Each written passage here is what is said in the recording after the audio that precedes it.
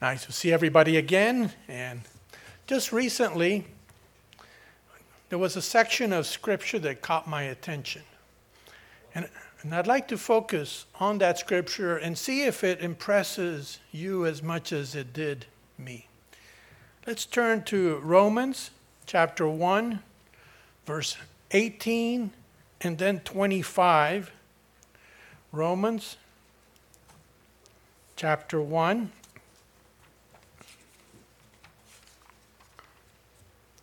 Verses 18,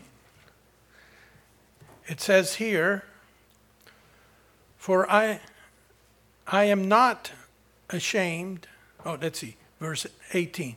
"For the wrath of God is revealed from heaven against all ungodliness and unrighteousness of men who suppress the truth in unrighteousness."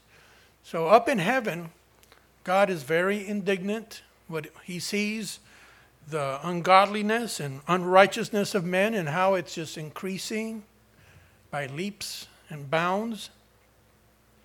And then it says, verse 25, what they do.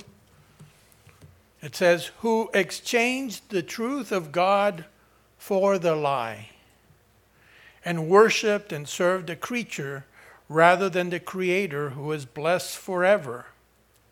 Amen." And so Paul is talking about false teachers, different religions at that time, and how they took the truths of God and turned them into lies. And that should get our attention, because that's what this world is also involved in. Turning the truths of God into lies. And Paul later warned Timothy as well that this would happen. Let's go to 2 Timothy chapter 2. 2 Timothy chapter 4, verses 2 through 4. 2 Timothy chapter 4, verses 2 through 4. He tells Timothy, "Preach the word. Be ready in season and out of season. Convince, rebuke, exhort with all long suffering and teaching. For the time will come when they will not endure sound doctrine, but according to their own desires, because they have itching ears, they will heap up for themselves teachers, and they will turn their ears away from the truth and be turned aside to fables." And so as we prepare for the Passover, one of the ways we should do so is to just be aware of how much falsehood there is in this world, and also how we can detect it, and also not only find the source of it, but who are involved. And so I have a handout that I'd like to now pass to all of you. It's a handout that I did about 10 years ago, and this is an updating of this handout. It's called "The Introduction of False Doctrines in Traditional Christianity." And so what I did was, from the time of Christ up to the present time, to trace how lies were introduced into Christianity by different groups. And God hates lies. And we should also hate lies. As it says in Proverbs chapter 6, verse 16, it says there, "These 6 things the Lord hates.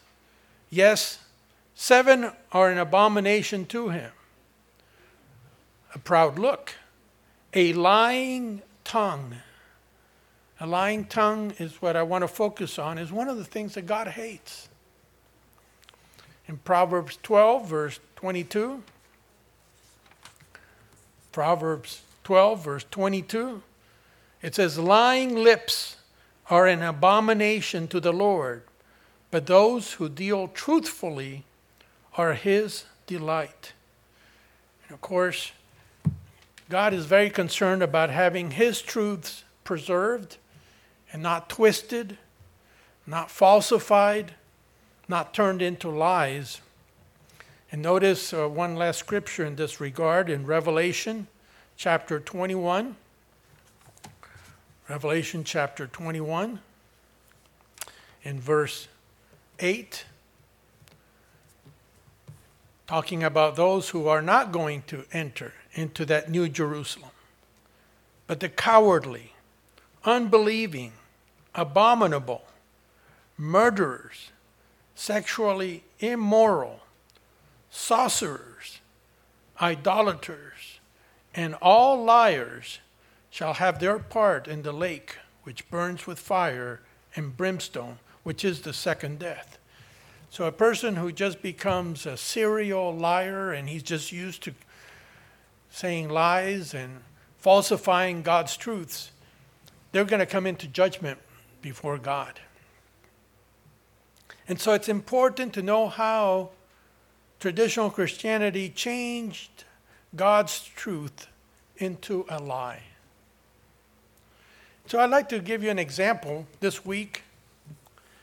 Not going to go into the details, but I think you're all aware that a Catholic priest in Los Angeles was murdered by the husband of his housekeeper, and this was a big furor about it, and it's certainly very tragic. But they had a funeral for him, and what got my attention, it was in the Orange County Thursday edition. The Archbishop of Los Angeles said the following thing: as we begin this holy season, we ask Bishop Dave's intercession now from heaven. I know that he is as eager to help us from heaven as he was eager to help us here on earth. My question is, hasn't this gentleman read John 3:13? Let's go to John 3:13. He says that this person is up in heaven and now he can intercede, he can be a mediator between us and God. In John 13 and John 3, verse 13.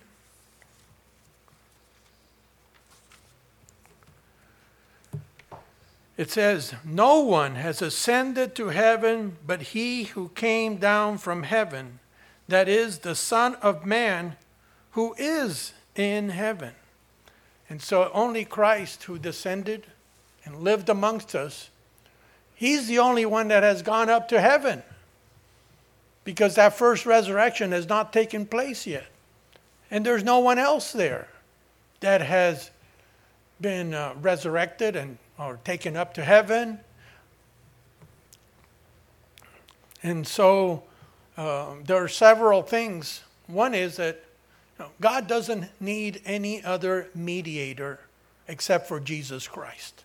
So this idea that you have to go now and somehow these people are up in heaven and that they will intercede on your behalf, that's not true. Christ doesn't need another. There in Timothy, it tells us that there's only one mediator between God and Jesus and man, and that's Jesus Christ. And so these ideas, unfortunately, are falsehoods that are being perpetrated, and people here have family members that still believe these things. And they have no idea how these things were introduced into that traditional Christianity. And so with this chart, we can go ahead and see how it can be helpful, because it has the historical source. And by the way, here we have what are 85 biblical truths that were changed into lies, or talking about who were involved in these lies. And so it goes from Acts, which was mentioned in the first message, and in AD 33 was when Simon Magus, after baptism, was rejected by Peter, and probably the Simon Magus became the first heretic. And Justin Martyr, in his writing around 160, wrote that in 45 AD, Simon Magus arrives in Rome, sets up a rival Christian church with a Babylonian Gnostic mixture of lies. So we have a false Christianity already in Rome by 45 AD. And then Irenaeus, another of these early Christian writers, said that in the year 60, Simon Magus teaches a lying message of grace versus the law at Rome. So he says, well, Christ has died for your sins. You don't have to worry about obeying God's commandments so much. You're under this once saved, always saved type of mentality. And so how about a message like if you read in the paper, well, here's this person that now has gone up to heaven and now he can intercede for us. When did that idea come from? Well, notice point 18, Clement of Alexandria, in his book Stramates, in the year 200, was the one that taught the lie of the immortality of the soul, about purgatory, going to heaven or hell. So this is over 170 years after Christ had died. This is after the book of Acts closed around 65, 67. So you're talking here of over 100 years later, nobody had taught this. So Clement of Alexandria was the one that started teaching this mixture of Greek mythology mixed with Christianity. So you can start pinning down where this gentleman said about intercession, about these people that are in heaven and that they can be a mediator between you and God. Then shortly afterwards, Tertullian and Origen in 210 AD teach the lies of Trinity and purgatory, that people need to be purged, and so they're going to this place of fire, and temporarily they have to be purged. And of course, you've got these mediators up there that try to talk with God so that it can be minimized.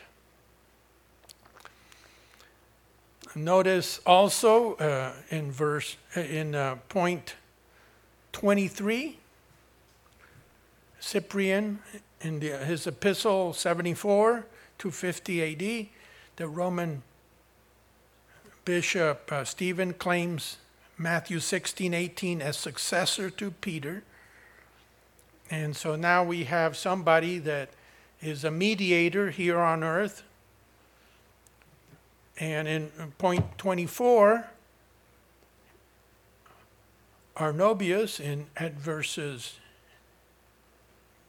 Hintis in 300 AD, prayers for the dead are mentioned. So you see all of this creeping up of falsehood, because we know that nobody is going to make it to be resurrected until the time of Christ's return. Notice in 1 Thessalonians chapter 4, this is why it's so important to have your Bible, which tells you the truth. It's not telling any falsehoods. And this is where your faith should be based on. 1 Thessalonians 4, verse 13, Paul talks about what happens to the dead after they die. It says, "But I do not want you to be ignorant, brethren, concerning those who have fallen asleep." So the Bible says that a person falls to sleep. They fall into unconsciousness at that time. And they're not awakened until the resurrection. "Lest you sorrow as others who have no hope, who don't believe in a future life. For if we believe that Jesus died and rose again, even so God will bring with him those who sleep in Jesus." So when Christ comes, those who sleep in Jesus will be awakened. It says, "For this we say to you by the word of the Lord." In other words, this is part of Bible teaching, "that we who are alive and remain until the coming of the Lord will by no means precede or go before those who are asleep." They're not going to be resurrected ahead of those who are asleep. "For the Lord himself will descend from heaven with a shout, with the voice of an archangel, and with the trumpet of God, and the dead in Christ will rise first." That is when these who are asleep will be awakened, not any time before. And then he says, "Then we who are alive and remain shall be caught up together with them in the clouds to meet the Lord in the air." That's talking about Christ's second coming. "And thus we shall always be with the Lord." He's coming down to rule this earth. "Therefore comfort one another with these words." We do have that comfort. And so God has a way of resurrecting people, but at the right time. This idea that they're up in heaven and now they're doing the mediating and intercessing for others, that's not true. That's not taught in the Bible. Let's go to another example. In number 61. Number 61, it says in the Council of Valencia, that this was in Spain, 1229 AD. There they had a decree that says the lay persons are officially forbidden to have or read the Bible. So they actually said that only the priest should interpret it. And so if you're a Catholic, you're not taught to read your Bible. I never read my Bible until I came to the knowledge of the truth. Now, we had a big old Bible, which was kind of like a superstitious thing just to have in the house, but nobody ever read it. And my wife, Kati, when she was in the Catholic Church, she was expressly told, you are not to read the Bible. You are to go to the priest. He will interpret it for you. And so, again, you see, in this council was when that rule was set up. And it's come all the way to today. Let's use another example. Example in number 32. Let's go to number, let's see. No, it's, let me look here.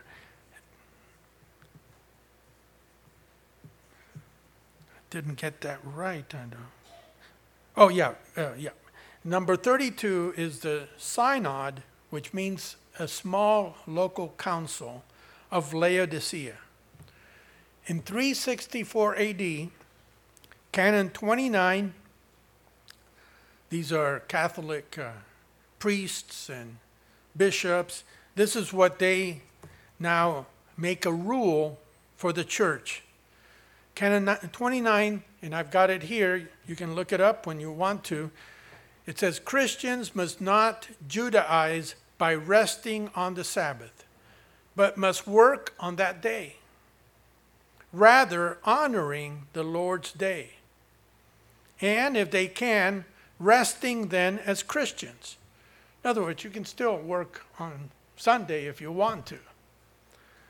But if any shall be found to be Judaizers, if you're keeping the Sabbath holy, let them be anathema from Christ. It means cut off, so the church can legally persecute you, confiscate your goods, put you in jail, and you can die because you keep the Sabbath. So here we see how it just got worse and worse for true Christians. Let me give you another example.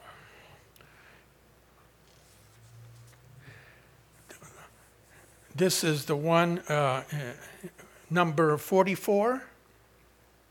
The Council of Toledo in Spain as well. Canon 41. These are rules decided that will be imposed on the Catholic Church. Canon 41. Priests are to have a tonsure, or a round shaving of hair on the crown of their head.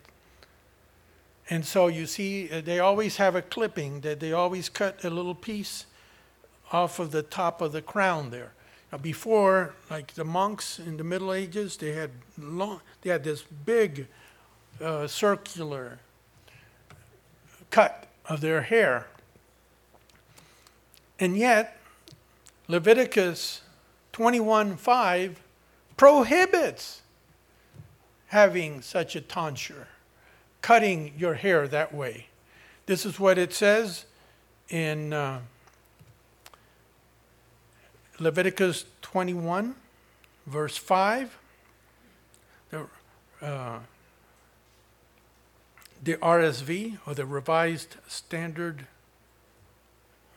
Bible, it says, "They shall not make tonsures upon their heads, nor shave off the edges of their beards, nor make any cuttings in their flesh." And so God did not want people to use their hair for religious purposes, that you somehow, oh yes, the priests, they have to have that round cutting, kind of oval shape there on their crown. God says no. What do people do? They go ahead and do it. And so you see the introduction of these false teachings throughout the Bible. Another big one was in number 65, the Council of Trent in 1545. This is after the war that took place almost for over 100 years of fighting between the Lutherans, Calvinists, Protestants, Catholics. And in the Council of Trent, the Catholic Church established rules. And they established the lie of tradition, church tradition, being equal in authority with the Scriptures. So when they say, well, we're doing tonsures, and somebody says, well, look what it says here. You're not supposed to do it. He said, it doesn't matter. This is our tradition, and our tradition is as important as what the Bible says. And if our tradition says to keep Sunday, that is as important as the Bible says. So you see, they added all of these things to justify the false beliefs.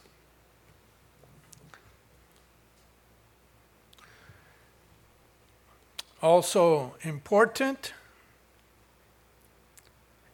is number 67, the decree of Pope Pius the Ninth in 1854, the lie of the Immaculate Conception of Mary.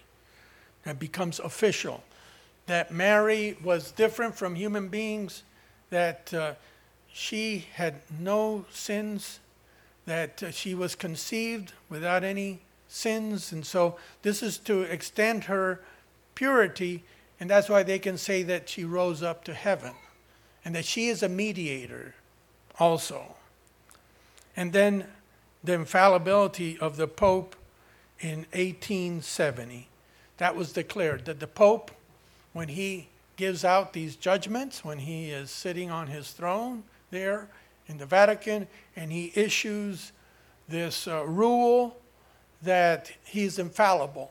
It's like God the Father doing it. And so they have that backing that the Pope can decide. And that's going to be very handy in the future because that's established. And if the Pope receives this special power in the future, he's going to be able to determine, well, people are not going to keep the Sabbath. We've already had this set up. We're going after all Sabbath keepers and force them into keeping Sunday. And if they don't, they lose their jobs. They lose their pensions. This is going to be hard-nosed type of imposition upon human beings. So if you think things are tough now, they're going to get tougher. And that's why it's so important to know where these different falsehoods came from. And Jesus Christ told us that when we came to the knowledge of the truth, that we would know the truth and that it would set us free. Notice in John chapter 8, John chapter 8,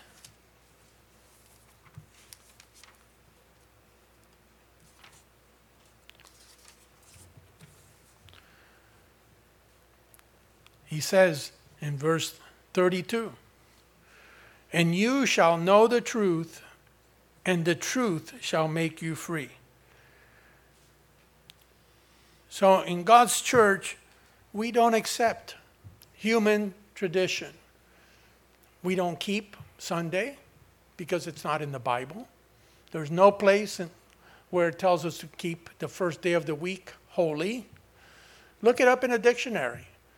Look up what the term Sabbath means. It says Saturday. That's the day, the seventh day of the week. If you look up the dictionary on Sunday, it says that is the first day of the week. And so dictionaries are very objective. They don't care about religion. They're just telling you what it is. And so you have to discern for yourself. And God's church has kept these truths through the centuries. From the very first. That's why we trace our roots, our past, to the church in Jerusalem. That was the one where all the apostles were, where Jesus Christ gave them the authority, and they were to keep those truths. They kept the Sabbath day. They kept the holy days. They kept God's word. They didn't have problems with the grace, which has to do with the forgiveness of God and his favor. But that's not to be turned into licentiousness. Let's go to Jude, the epistle of Jude here before Revelation.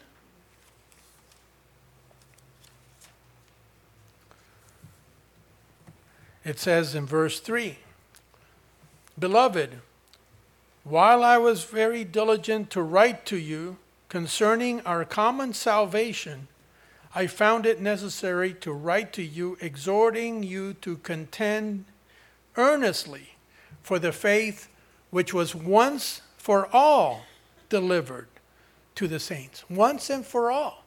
It wasn't, oh yeah, you take this and then with church tradition, if you want, you can change the Sabbath to Sunday.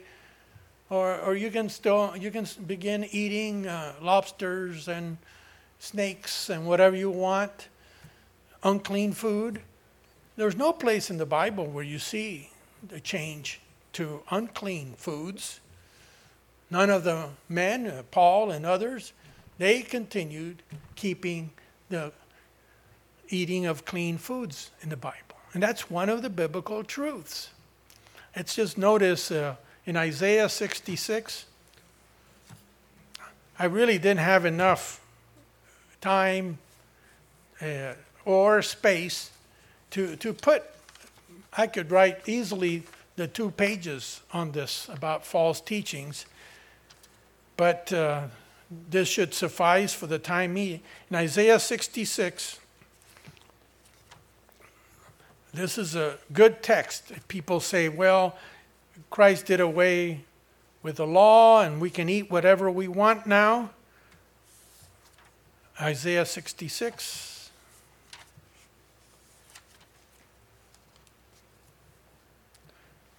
Notice what it says here toward the end.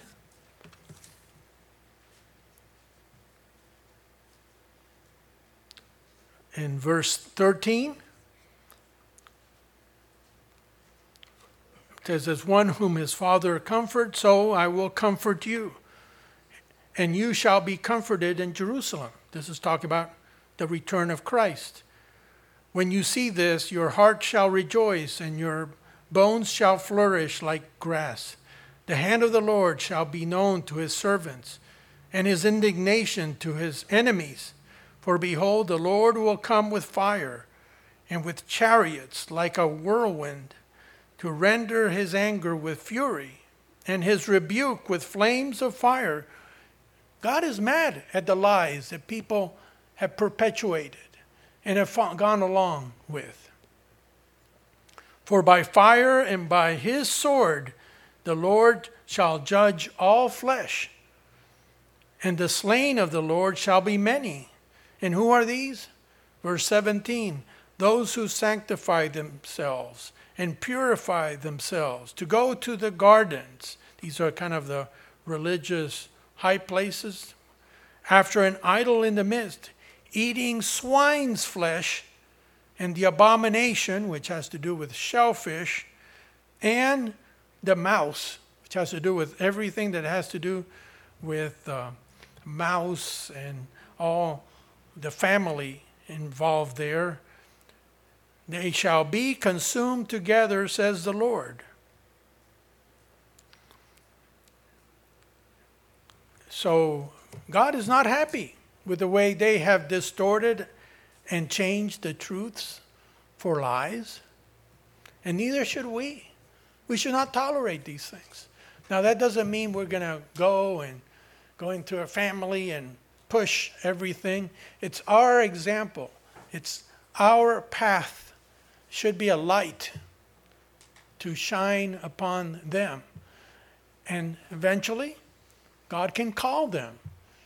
Because we all need to be awakened to God's truth. Notice in Hebrews chapter 6. Hebrews chapter 6. These are good things to remember as we approach the Passover in just a little over a month. Hebrews chapter 6, verse 1 gives us some of the fundamental teachings of the church. It says, therefore, verse 1, leaving the discussion of the elementary principles of Christ, let us go on to perfection, not laying again the foundation of repentance from dead works. So, if we want to go through baptism, we have to repent from dead works. That means our past lives and past sins that were a death sentence for us. Repentance from that way of life, of following the world's lies, and of faith toward God. So once you have your life cleaned by Christ's sacrifice, then you walk in faith, the faith that God gives you, and Christ working in you, of the doctrine of baptisms. So here we have one of the teachings of baptism. Before we can become members of the church, of laying on of hands. So it's not just baptism, it's also the laying on of hands that comes afterwards. You're baptized to be cleansed. But then once you're cleansed, the laying on of hands is for you to receive God's Spirit. For your mind to be connected with God and The Spirit that is going to make a connection with the Spirit in man that is in us. Of the resurrection of the dead. That's one of the teachings. It's not about the ascension of the immortality of the soul. No, it's the resurrection of the dead. That's going to happen in the future. And of eternal judgment. So yes, we are going to be judged by what we do, by how we follow God or not. And all the money in the world, all the fame, all the importance does not mean anything when we go before the throne of Christ. He just wants to know one thing. Do you obey me? Do you love me? Do you follow me? Are you following in my footsteps or not? And then it says, and this we will do if God permits. Talking about covering some of these subjects. For it is impossible for those who were once enlightened and have tasted the heavenly gift and have become partakers of the Holy Spirit. So you see, first we have to be enlightened. That's when God opens our minds to the truth. And that's why it's a small church. Because we cannot try to enlighten others by persuasion or by force or something else. No, it's something that a person comes to the knowledge of the truth, accepts the truth, and is willing to follow the truth. So we're all together in agreement. That's a personal relationship, and it's a personal decision that we all make. It goes on to say, those who were once enlightened and have tasted the heavenly gift and have become partakers of the Holy Spirit, of knowing God's Spirit is in you, it is guiding you, it is shaping you into more and more of an image of Jesus Christ, and have tasted the good word of God. You can understand it. What are we doing now? This is a spiritual meal that God provides from His Word. I remember one of the writers in the Middle Ages. If you notice here, there is a mention of the Waldenses. This is the part where it says in number 58, the Fourth Lateran Council, in 1215, it says that the host, when the priest consecrates and everything, it actually turns into the body of Christ. It's not a symbol, but it actually becomes the body of Christ. That's called transubstantiation. And in that Lateran Council, they went after the Waldenses, because the Waldenses did not believe in transubstantiation. Many of them were Sabbath keepers. They believed in Bible truths. And so the church went after them with a fury and destroyed a great many of them. And so here it says that we have tasted the good word of God. For us, God's word is open. We see what the truths are. They're all over from Genesis to Revelation. All these truths are like a thread that go all the way from the beginning to the end, based on God's laws. And so for us, we can have a Sabbath services where we're looking at this spiritual mirror of God's word. Now, we might not look good. And you know what? That's good. Because God's word is above us. We are not above God's word. And it shows us, hey, we're still a work in practice, right? And there's a lot to do, but this is the way God wants us, one step at a time. And so it was in this council that I mentioned here, this Fourth Lateran Council, when they really went after anybody keeping the Sabbath day, anybody resisting them. And so, of course, we've got descendants or ancestors here, spiritual ancestors that went through a lot worse than we ever did. But they knew, they tasted the good word of God, as we do too. It's not difficult for us. And then it goes on to say, and the powers of the age to come. That's the power of Christ in us. But what happens? Verse 6, if they fall away from the truth. It says here, it's impossible to renew them again to repentance, since they crucify again for themselves the Son of God and put him to an open shame. And so it says here, Christ is not going to be crucified twice for us. It's once. It's a way of life.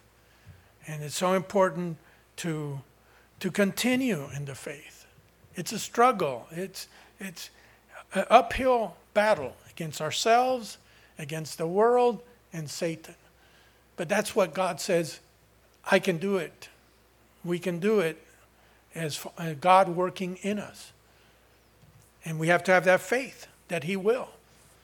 You're having faith by just being here today. That took faith. There are many other options. But do you rather drink of God's word? Do you want to hear the truth? Or do you want to hear the comfortable lies of the world? Just go along with the current of society. God said, no, you have to oppose it. You have to deny yourself. And there will be a great reward in God's kingdom in the future. Number 68 is from Pope John Paul II, 1985. He gave the lie that only the clergy can forgive sin. And that's why the priests actually say they absolve you, they remove from you the guilt of your sins. And only God can do that. And you can trace each one of these teachings throughout history. So I know years ago, I went ahead and just stuck these teachings in the back of my Bible, just to have them there handily when you need them. You can also reduce them. But to me, I found this chart to be very helpful. So let's go to the last scripture, 1 John chapter 2, verse 21.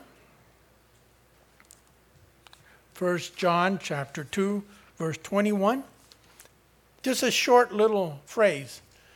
But it says here, no lie is of the truth. That's a very profound statement. Where God's people are, where God's Spirit is working, no lies are there. The truth is going to be taught for those who want it, those who have that thirst and hunger for righteousness' sake. So as we prepare, brethren, for this coming Passover, let's always maintain the truth and reject the lies.